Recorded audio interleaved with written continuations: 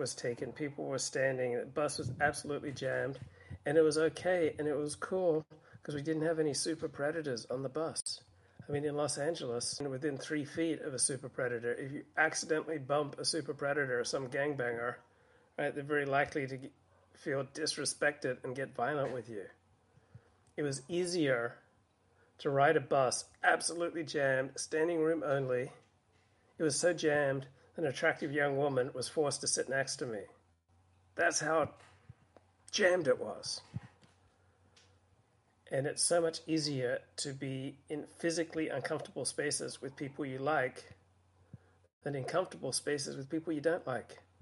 So when people talk to me about how beautiful Sydney is, or how beautiful Los Angeles is, or how San Francisco is, or Philadelphia, or Rio de Janeiro, to me it all comes down to the quality of your connections with people. Like, I got a lot of mates in Sydney, so that makes Sydney beautiful to me.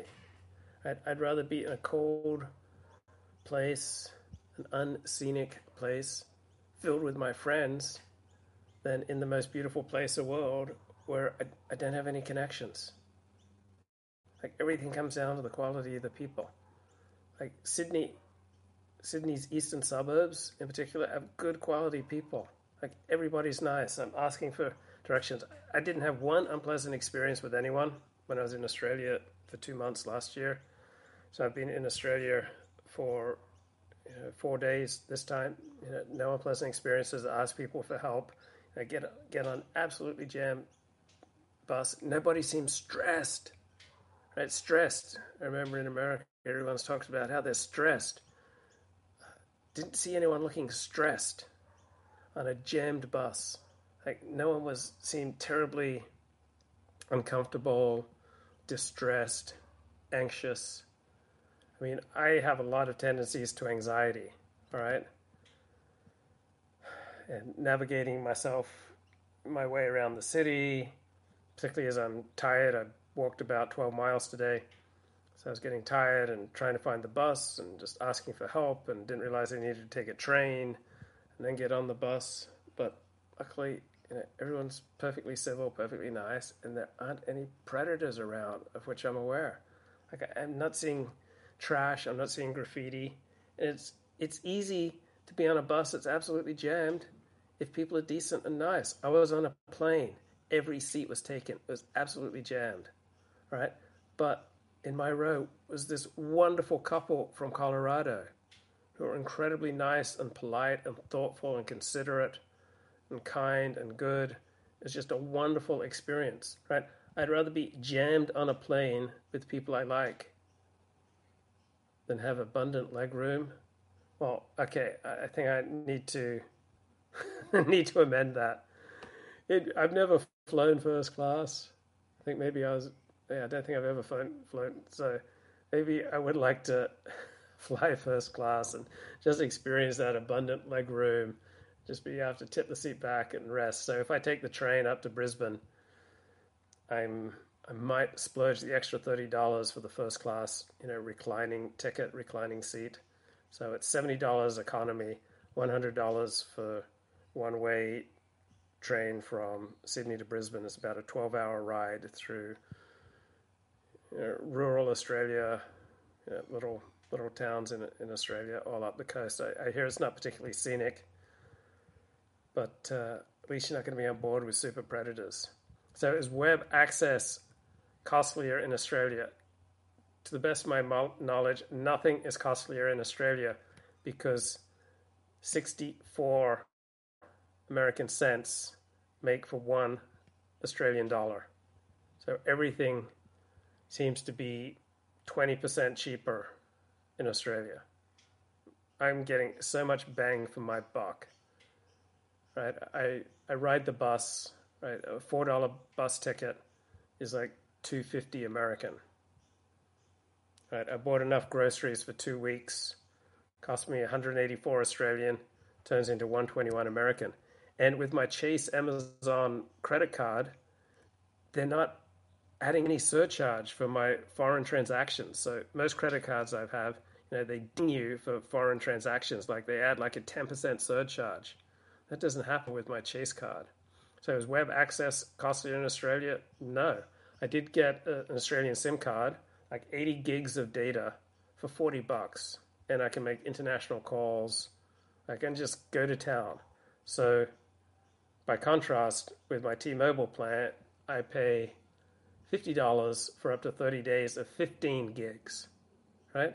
So a domestic plan, 80 gigs of data for a month, $40. T-Mobile, 15 gigs of data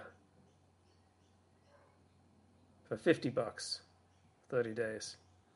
Olivia Newton-John died. Did Australia melt down? No, she's not a big deal. So Australian tastes in popular music are they're more AC/DC than Olivia Newton-John.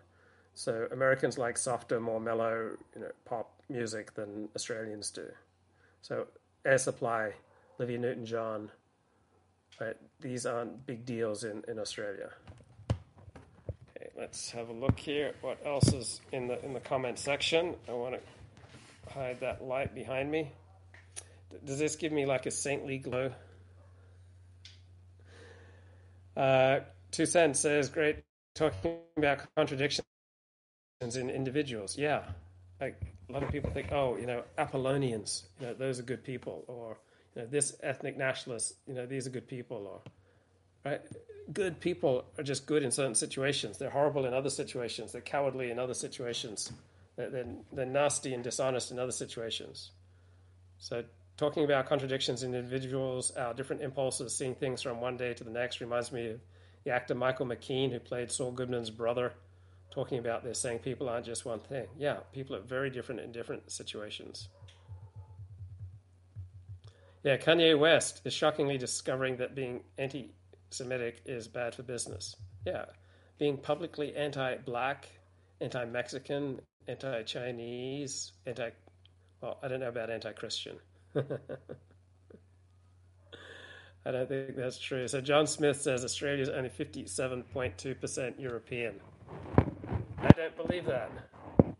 I think it's much higher than that. So let's go to Wikipedia. Let's get some answers here. Boy, yeah, little tired after 12 miles of hiking. Let's see. Okay, Australia has basically 3,000 square miles. What are the demographics?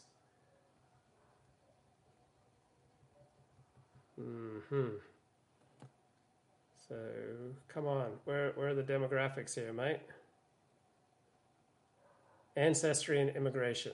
Okay, demographics. Okay.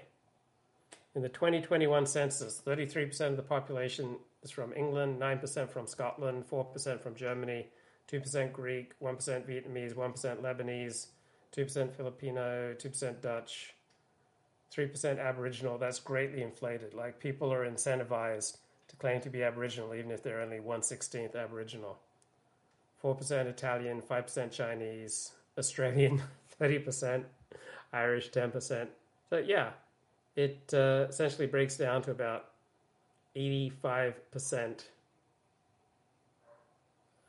European. So Wikipedia entry says 57% European and 33.8% Oceanian, meaning Australians, right? So combine 57 and 33, you get 90%. So the population is about 17% Asian. So Australia is more than 80% European. But it's just so profound. You get on a bus, right? Jammed bus. And there's not stress. There's not anger. There's not antisocial behavior. There's not lashing out. There's not violence. There's not the threat of violence. There's not fare skipping. Much better to be on a jammed bus with good people than in a bus with abundant legroom, abundant space, but dangerous people. Bye-bye.